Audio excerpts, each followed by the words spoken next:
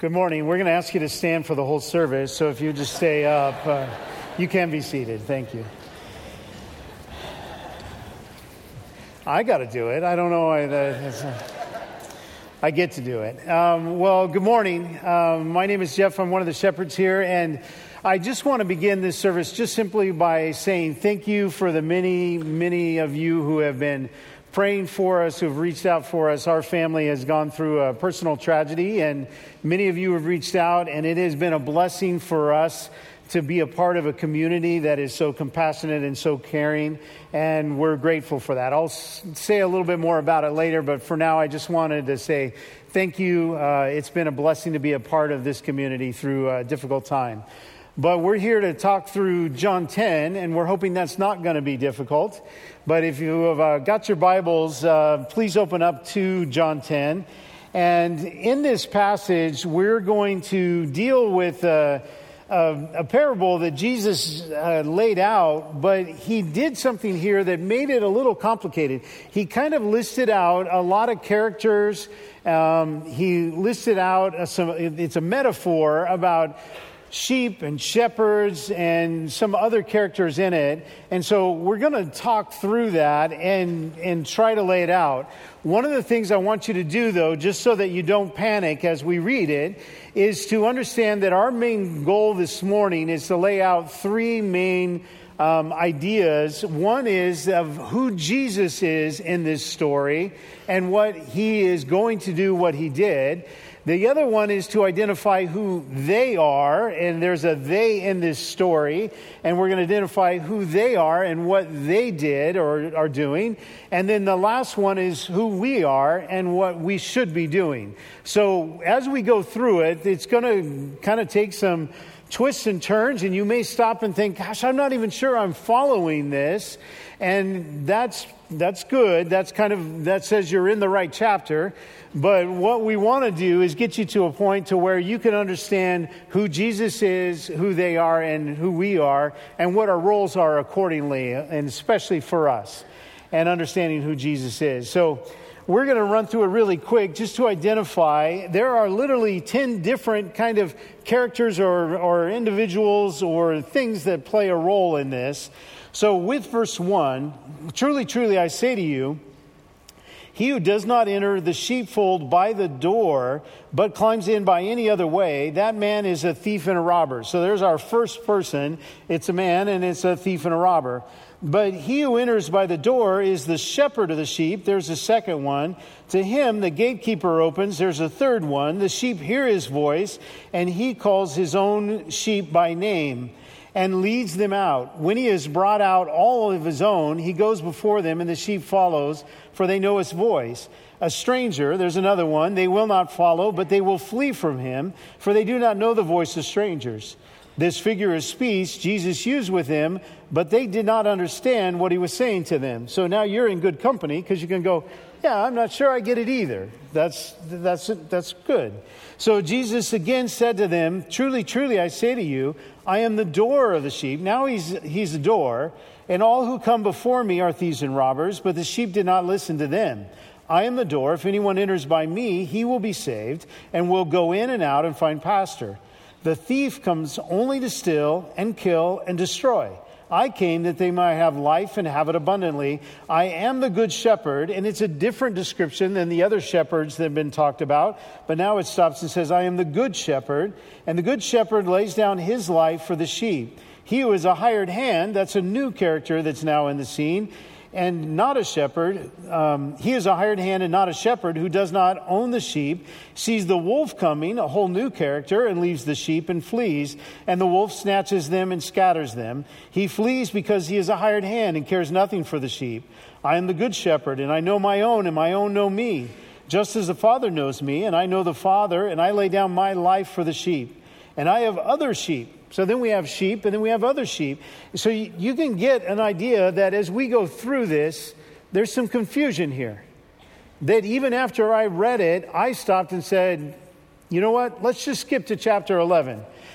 So verse 1 of no, we're going to stay with this. But again, the goal is to simply stop and say, who is Jesus? And what did he do? What is he here to do? Number two is, who are they? What are we talking about when we talk about they? And who are we, the us in this story, when we talk about us as sheep? What is our role? What should we be doing? And so as we look at this, that's going to be where we pick up. The first one I want to talk about, though, is actually the they. Because it shows up right in verse 6, this figure of speech Jesus used with them, but they did not understand what he was saying to them.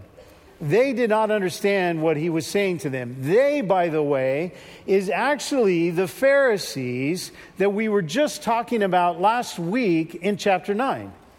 So if you'll remember, there was a blind man, and he was blind from birth, and then Jesus took some dirt and spit in it, made some mud, put it on his eyes, and he sent him away to the pool of Siloam, and then he was able to see. Jesus healed him. But because of that, the Pharisees said, that's work done on the Sabbath, and you've broken our rules, and then they got upset with the guy who was blind who could now see. They got in a discussion, and the Pharisees literally cast out the blind guy, kicked him out of the synagogue, and said, you can no longer be one of us. And they sent him off, packed him up and said, go, get out of here. That is the end of chapter 9. In fact, we'll read that very last verse 41 of chapter 9. Jesus said to them, if you were blind, you would have no guilt. But now that you say we see, your guilt remains. He's talking to the Pharisees. He's talking to them. And then he says, truly, truly, I say to you in verse 1, there's no break between chapter 9 and 10. This is Jesus still talking to the Pharisees. We just took a week off for us. But now we're picking back up with that conversation. And Jesus, in that conversation about how they treated the blind man. In fact, if you remember the story just a little bit before that, it was the woman caught in adultery. And they were pulling her out and ready to stone her. So how they treat people who are having difficulties in their life, Jesus is having a conversation with them. He tells this parable about good shepherds and about thieves and robbers and about wolves and hired hands and all kinds of other things. So that's the context that we're in. And that, in essence, is as we talk about they, who they are, we're talking about the Pharisees. We're talking about the people who should be part of God's kingdom, who should be caring for the sheep, and they're not. And that's where we jump in. Now, to set this story just a little bit more, it's how many of you have a flock of sheep? Not necessarily with you, but you have one. Yeah, see, this is the challenge, is that we just don't do sheep anymore quite like they did. In this day, this was a common illustration. It was something that they all saw. Even as they would have walked into a marketplace, there would have been sheep in the marketplace. They would have walked by sheep out in the fields. They would have seen shepherds. Some of them may have been shepherds or been hired hands. All of that would have been a common thing. For us, it's not so much the case. So when we start off and we get to this very thing where it says the sheepfold, he who does not enter the sheepfold, we got to imagine a huge circle that could hold multiple flocks of sheep. Because what would happen is that the shepherds would bring their sheep, and at night they could put them into a sheepfold, and there would be either somebody at the door that would guard the door, that's the gatekeeper, or they would have a door, and that's what Jesus says, he acts as a door. But that concept is there would only be one entrance, so the sheep could come in, and you didn't have to stay out at night watching all the sheep. And multiple shepherds could put their sheep in there, and because they spent so much time with the sheep with the shepherd, that at any point in time, that if a shepherd was ready to take his sheep out, he could just call to them, and they would recognize his voice, and they would come. The other sheep that were not his wouldn't recognize his voice, because it would be like the voice of a stranger, and sheep actually get skittish and afraid, and they'd all move to the back. The sheep that were his would come forward, and they would take him back out to pasture. So that's the concept and the picture of where this story is taking place. A part of the story is in the sheepfold. So that's just a little bit of background in that part. The concept here, though, is that Jesus right off the bat in verse 1 says, truly I say to you, he who does not enter the sheepfold by the door, but climbs in by another way, that man is a thief and a robber. And just basically, the first clue that something isn't good for you in your life is if it comes in by another way. It's that idea that if something is sneaking into your life in a back way, in a not healthy way, not through the front door, then probably it's not good. And these are the kind of things you can think through examples in your life of where you may have something that you allow to enter into your life, and it might not necessarily even be a good thing. And you can think about things like on the internet or things you watch on TV or even people you might hang out with or things you read, things you do. There are areas of our life where we allow things to climb into our world and into our life that ought not to be there. It should be those things that come in through the front door.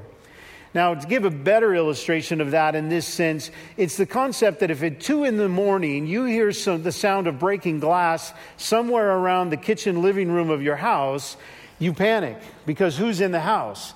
And so you sneak around the corner, and the person that broke through the window and is now in your living room, we can assume came in by another way, didn't come in by the front door. They're likely a thief and a robber.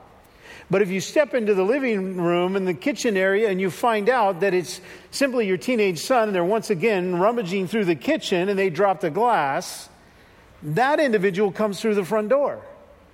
Most should, but that's what that's the concept. It's just simply that there's somebody that comes into our life that it may be expected. There's somebody we know, they come in through the door, but there are others who come in other ways. To give an example of this one more time, when my family lived up at Hume Lake, up in the mountains in the Sierra Nevadas, there's a lot of wild animals up there.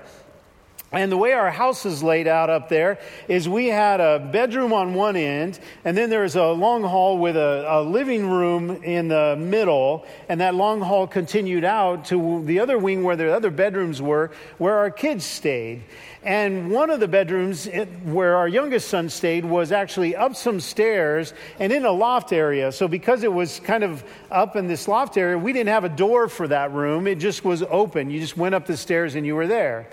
Well, one night, I hear some noise, and something to kind of help you understand this story is that I wear glasses because I'm nearsighted. I don't see well far away. So what that means is if I take my glasses off, those of you in the back are a blur. This is your time to stick your tongue out at me, that kind of a thing. I can't see you, but I can read well because I'm nearsighted. So that's why I do this with my glasses. It's that kind of a thing. Here's why that plays out. I get up in the morning or early in the morning, about 2 a.m, I hear this noise in our living room and something is rummaging around in our living room. And so I get up out of bed and I'm not wearing my glasses, so I can barely see, but I open our bedroom door and I look down that hallway. And as I look down that hallway, way down at the end of the hallway, I see what looks to be like a bear in our house. And he's there rummaging around. So now that I know, then I can go back to bed. But the idea is now in my mind, I'm thinking there's a bear. And I say that out loud. I go, oh no, he's in the house. And my wife is thinking, who's in the house? Because he's in the house. And so she said, what is it? And I go, it's a bear. And now I'm confronted with the fact that the bear is sitting really near the stairs that lead up to my son's room with no door on it. And if I open up my bedroom door and step out to confront the bear, I'm likely to scare the bear. And where might he run? Upstairs to my son's room. And I'm like, oh, good plan. This is great.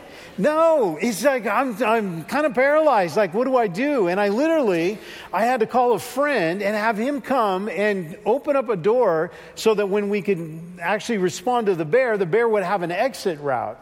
The question is how did the bear get into the house? He used the front door. There was a little thumb latch, and he put his paw on and he came in. There was a bowl of pistachios in their shell when we went to bed. When we got up, the bowl of pistachios was gone. All the shells, everything. He ate them completely, just shell and all. And then he also had bananas. When I looked at him, that's what he was doing. He was eating bananas. Just sitting there, eating bananas, peel and all. He's just like going to town on all of this. We had a little parakeet. It's tragic. No, the cage was open. The door was somehow open. There was feathers on the counter with blood. And we found the bird later in the Christmas tree. It was about Christmas time, and he's just sitting there, and his heart's beating like crazy. And it's like, oh, if only birds could talk. I would love to hear that story. How did he get away? What happened? But here's the Yeah, here's the point where I forget the point of the story, and I go back to my notes. Motivation. This whole thing switches over to motivation. And I've already been warned off. In the first service, I didn't finish the bear story. Everybody was nervous about it. We opened the door, and the primary lesson of the entire story is that if you have guests over, make sure your pistachios are pre-shelled. Here's the deal. Whether it's a thief breaking in, they have motivation for what drives them to do what they do. Whether it's your teenage son going into the kitchen, they have motivation for what they're going to do. Even the bear had motivation for what he was going to do. When we jump into this story, every one of those three elements has some type of motivation. So when we go into this, and we're going to start with the motivation that Jesus refers to right away is he's going to talk about their motivation a bit. We're going to take a look at it. And it's that we're all driven by different things. So if you've got your Bibles, turn to Ezekiel 34. And in Ezekiel 34, Jesus literally calls out, or when he does this in John, he's referring to multiple times in Scripture the same metaphor is laid out about shepherds who are caring for their sheep. It shows up in Jeremiah, it shows up in the Psalms, and here in Ezekiel 34, it shows up here as well. Verse 1, the word of the Lord came to me, Son of man, prophesy against the shepherds of Israel. Prophesy and say to them, even to the shepherds, thus says the Lord God, ah, shepherds of Israel, who've been feeding yourselves. Should not shepherds feed the sheep? You eat the fat. You clothe yourselves with the wool. You slaughter the fat ones, but you do not feed the sheep. The weak you have not strengthened. The sick you have not healed. The injured you have not bound up. The strayed you have not brought back. The lost you have not sought. And with force and harshness you have ruled them. So they were scattered because there was no shepherd. And they became food for all the wild beasts. My sheep were scattered. They wandered over all the mountains and on every high hill. My sheep were scattered over all the face of the earth with none to search or seek for them. This is basically the same thing Jesus is calling out against the Pharisees who are supposed to care for the flock of Israel. And instead, they're driving out the man who was blind. They're driving out the woman who's caught in adultery. They're scattering the flock themselves. And what they do instead are they're feeding themselves from the flock. They're literally preying upon the people of Israel. And God is not happy about that. He calls it out and he says, this is wrong. Your motivation is purely selfish. Your motivation is about yourself. You are not doing it for the sheep. You're doing it for you. You think they exist for you. And it's the other way around. And this motivation that he's talking about is the one that when we talk about who they are and what they're doing, it's not a good thing. In verse 10, he lays out so back to John. We're back in John 10. And John 10, in verse 10, it says, the thief comes only to steal and to kill and destroy. And Jesus puts a contrast to that to say, that's one model. And he says instead, I came that they might have life and have it abundantly. So Jesus' presence on scene, everything that's been discussed up to this point, Jesus shows up and says, this is what you're doing. Let me tell you what I'm here to do. I'm here to bring you life and to give you life abundantly. And that's the contrast here. And then as he goes on, he says, I am the good shepherd. The good shepherd lays down his life for the sheep. That what they're doing is selfish, what he's doing is selfless. The laying down of his life. And he goes on and he says this 4 different times, the whole idea of what his role here is. And so who is Jesus? He is the good shepherd. He's the Son of God. And we'll start with 11. I am the good shepherd. The good shepherd lays down his life for the sheep. And then jump down to 15. Just as the Father knows me, and I know the Father, and I lay down my life for the sheep. And I have other sheep that are not of this fold. And if you jump down to verse 17, for this reason the Father loves me, because I lay down my life that I might take it up again, Verse 18, no one takes it from me, but I lay it down of my own accord. And the 4th time I have authority to lay it down. and have authority to take it up again. That Jesus is coming down and he's saying, this is who you are. You're about your own selfish motives and desires. This is who I am, that I exist for this moment to come in and do. My reason being here is so that I can lay down my life for the sheep. So it's a completely different contrast in this. And we get this picture of who they are and what they're doing. And then now we get a really clear picture about who he is. Now, in the middle of this, though, in verse 13, one of these characters shows up and it says, let's jump to verse 12. He who is a hired hand and not a shepherd, who does not own the sheep, sees the wolf coming and leaves the sheep and flees. And the wolf snatches them and scatters them. He flees because he is a hired hand and cares nothing for the sheep. I am the good shepherd. I know my own, and my own know me. This idea about the wolf and what is happening here is an interesting thing. The whole thing about the hired hand fleeing from a wolf. And I would guess that if we've seen Hollywood movies about wolves, and I just saw a bike that had the name on the bike named Cujo. Anybody remember Cujo?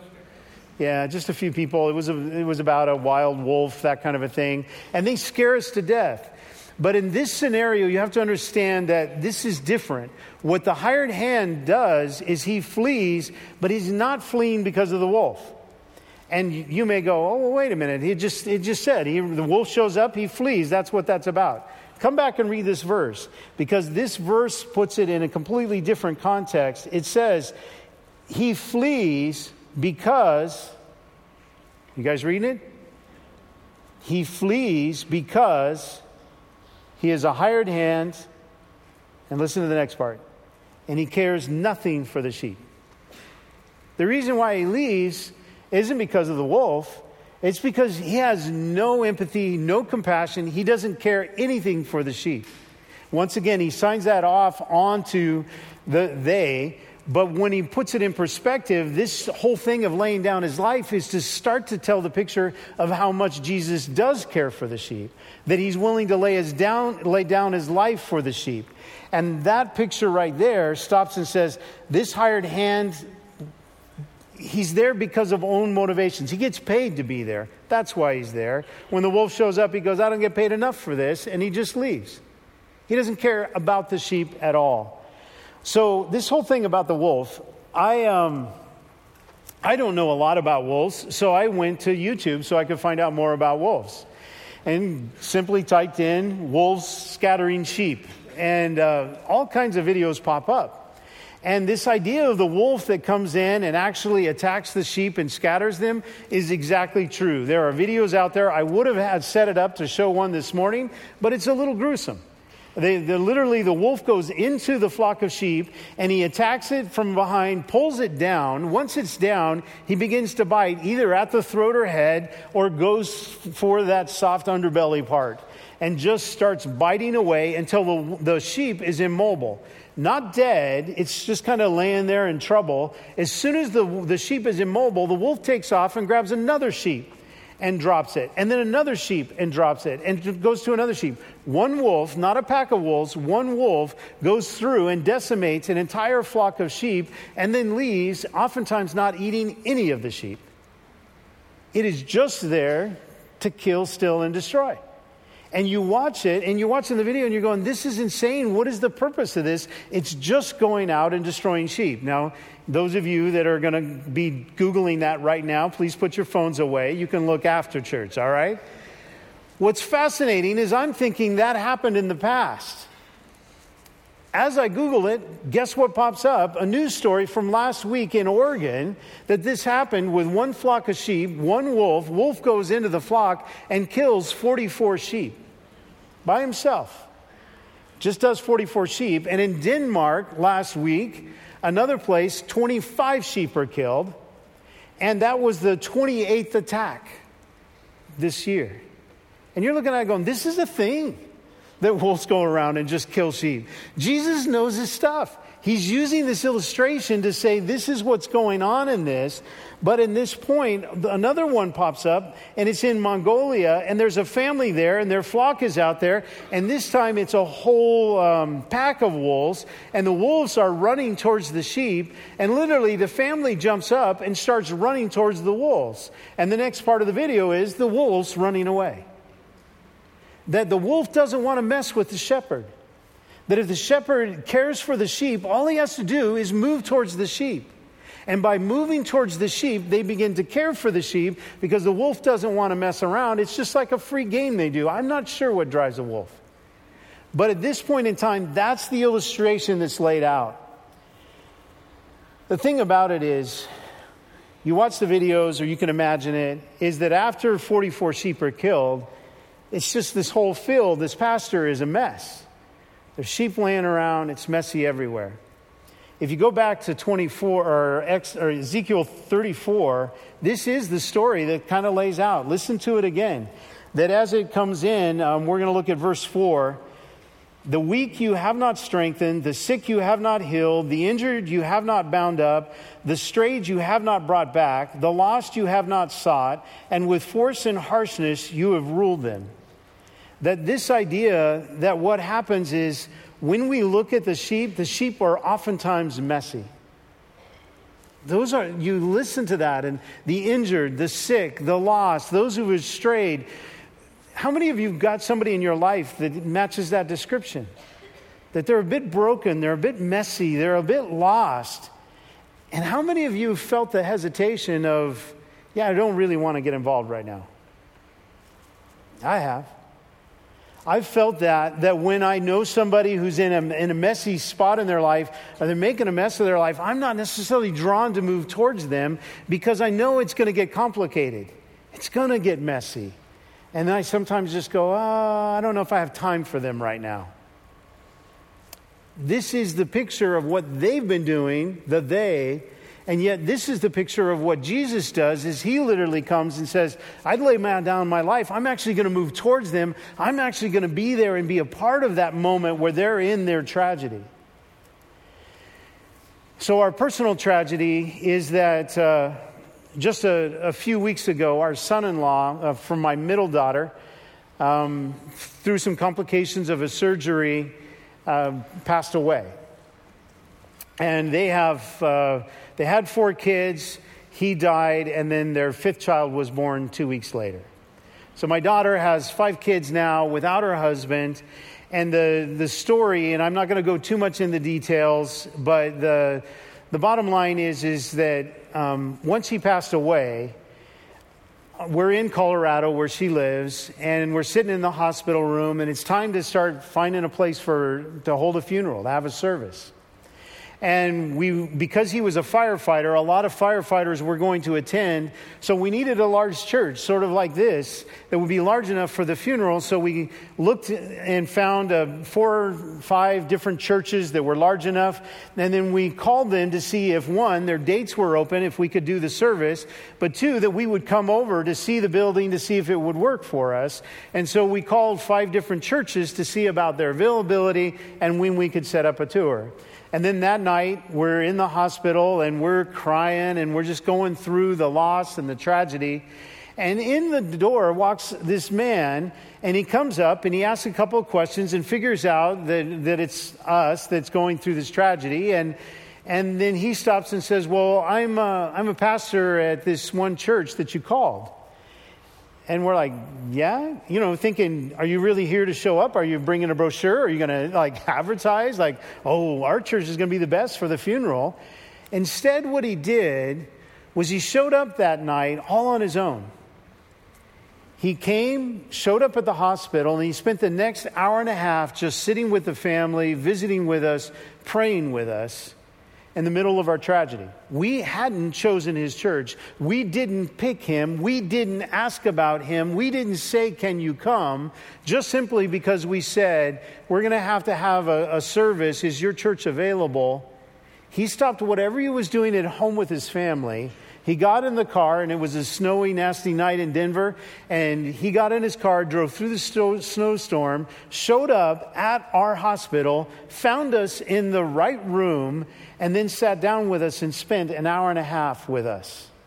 Messy people, broken people, scattered people, injured people, wounded people, and he did that perfect model of what Jesus is all about. In the middle of the mess, he moved towards us. This model of what Jesus does for us, what he's proclaiming in this text, is not about moving away, not about avoiding, not just simply preying upon the things that are good for us that bring us pleasure, but instead just the opposite, laying down his life, moving towards to solve our problems and our challenges. Any guess which church we picked? We picked his church because of one man who exemplified this very model that Jesus is laying out. He's having a conversation with the Pharisees, because they are living their life for themselves. They've made sure their life is comfortable. And Jesus is going, no, who are you? If you're followers of me, you would be laying down your life for others. This is the model that Jesus lays out. This is the model that Jesus does. This is exactly his life. Jesus pursues us. In fact, in this passage on Ezekiel 34, I'm going to read that same verse 4, but all I'm going to do is do it the way that Jesus would do in this mark. So instead of the weak you have not strengthened, in this case, the weak he has strengthened. He's strengthened the weak. He has healed the sick. He has bound up the injured.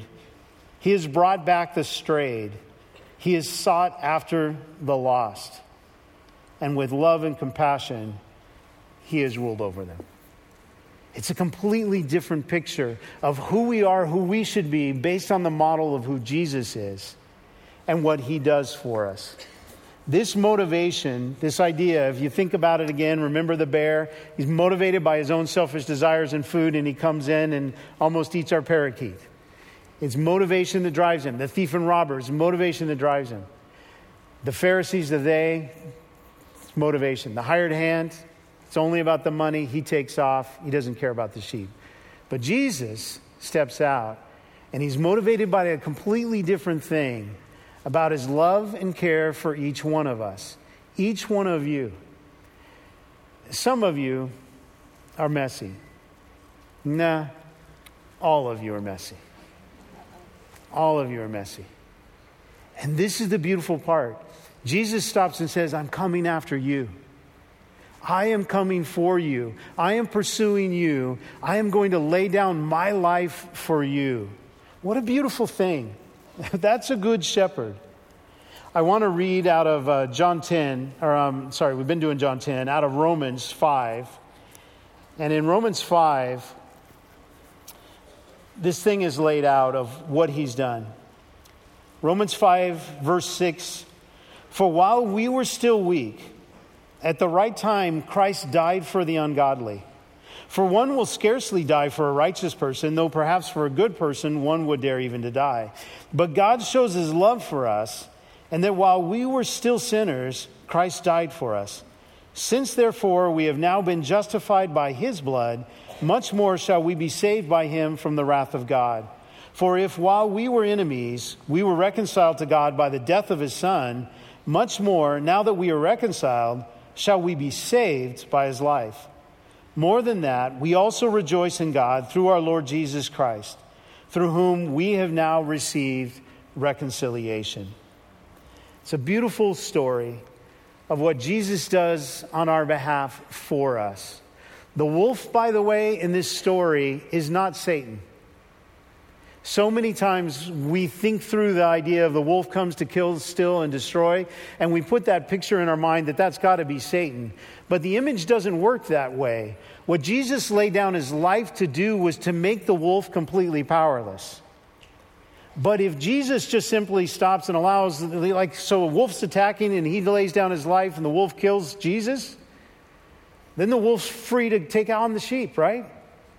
That makes no sense that Satan would destroy Jesus and then be able to just have at the sheep. Instead, whatever this thing that Jesus does, and we just read what it was that he did, when he does it, when he lays down his life, it destroys the power of the wolf.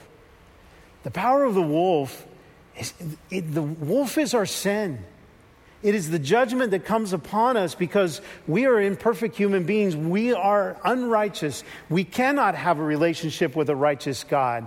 That judgment comes upon us, and the wages of sin is death. That's the wolf. And Jesus steps in with that wolf that's praying about, lays down his life, and as that perfect lamb, we just sing it, the lion and the lamb. That lamb is the perfect sacrifice whose blood covers all of our sin, past, present, and future, if we are his sheep. That should drive us to stop and go, how do I become a sheep? How do I become one of his? The Son of God from heaven would come and lay down his life and be my shepherd. That's who he is. He calls us, and those who he is hear his voice and follow. When he calls, will you respond and follow his voice? The way to be his is when he tugs on your heart, that if he calls you, you respond to that call. Some of us here are broken. Some of us are hurting. Some of you may not know who Jesus is, and you're intrigued by it, and yet you hear even now his voice calling to you. He's calling and saying, come to me, all you who labor and are heavy burdened, and I will give you rest. It's the voice of God himself saying, come, I am the good shepherd. And I want to bring you peace. I want to bind you up. I want to keep you back from being scattered. I want to care for you. This is who Jesus is. That's who they are. And the last question is, who are we?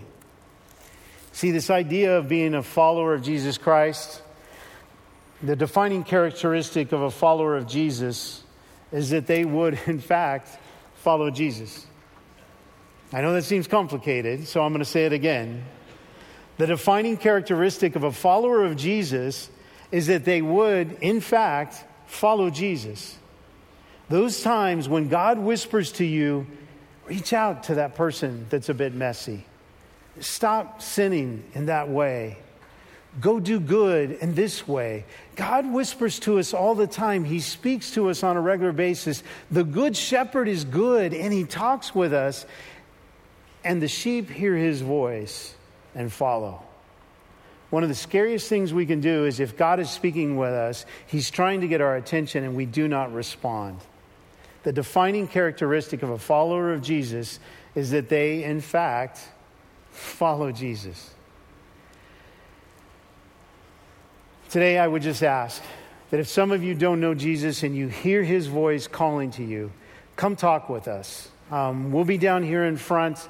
There'll be a prayer room. You can come have a conversation with us. We'll tell you more about that. For many of the rest of us who would identify as followers of Jesus, then the defining characteristic is listen to his voice and follow him. Let me pray for us. Lord, I am so grateful for your love for us. So grateful that you laid down your life of your own accord. That by your choice, your motivation was your love for us. That, Lord, you didn't do it because of some other thing you gain, but you did it so that we would gain a relationship with you. And I would ask, Lord, that for anyone in this room who is hearing your voice right now, that you would make it clear, that you would give them the courage to simply move towards you, recognizing that you have already moved towards them. And Lord, for those of us who may be hurting, who are wrestling with issues, difficulties in our life, may we find in you the caring, healing hands of a compassionate shepherd as well. Lord, we need you. We need to hear your voice. And we ask these things in your name. Amen.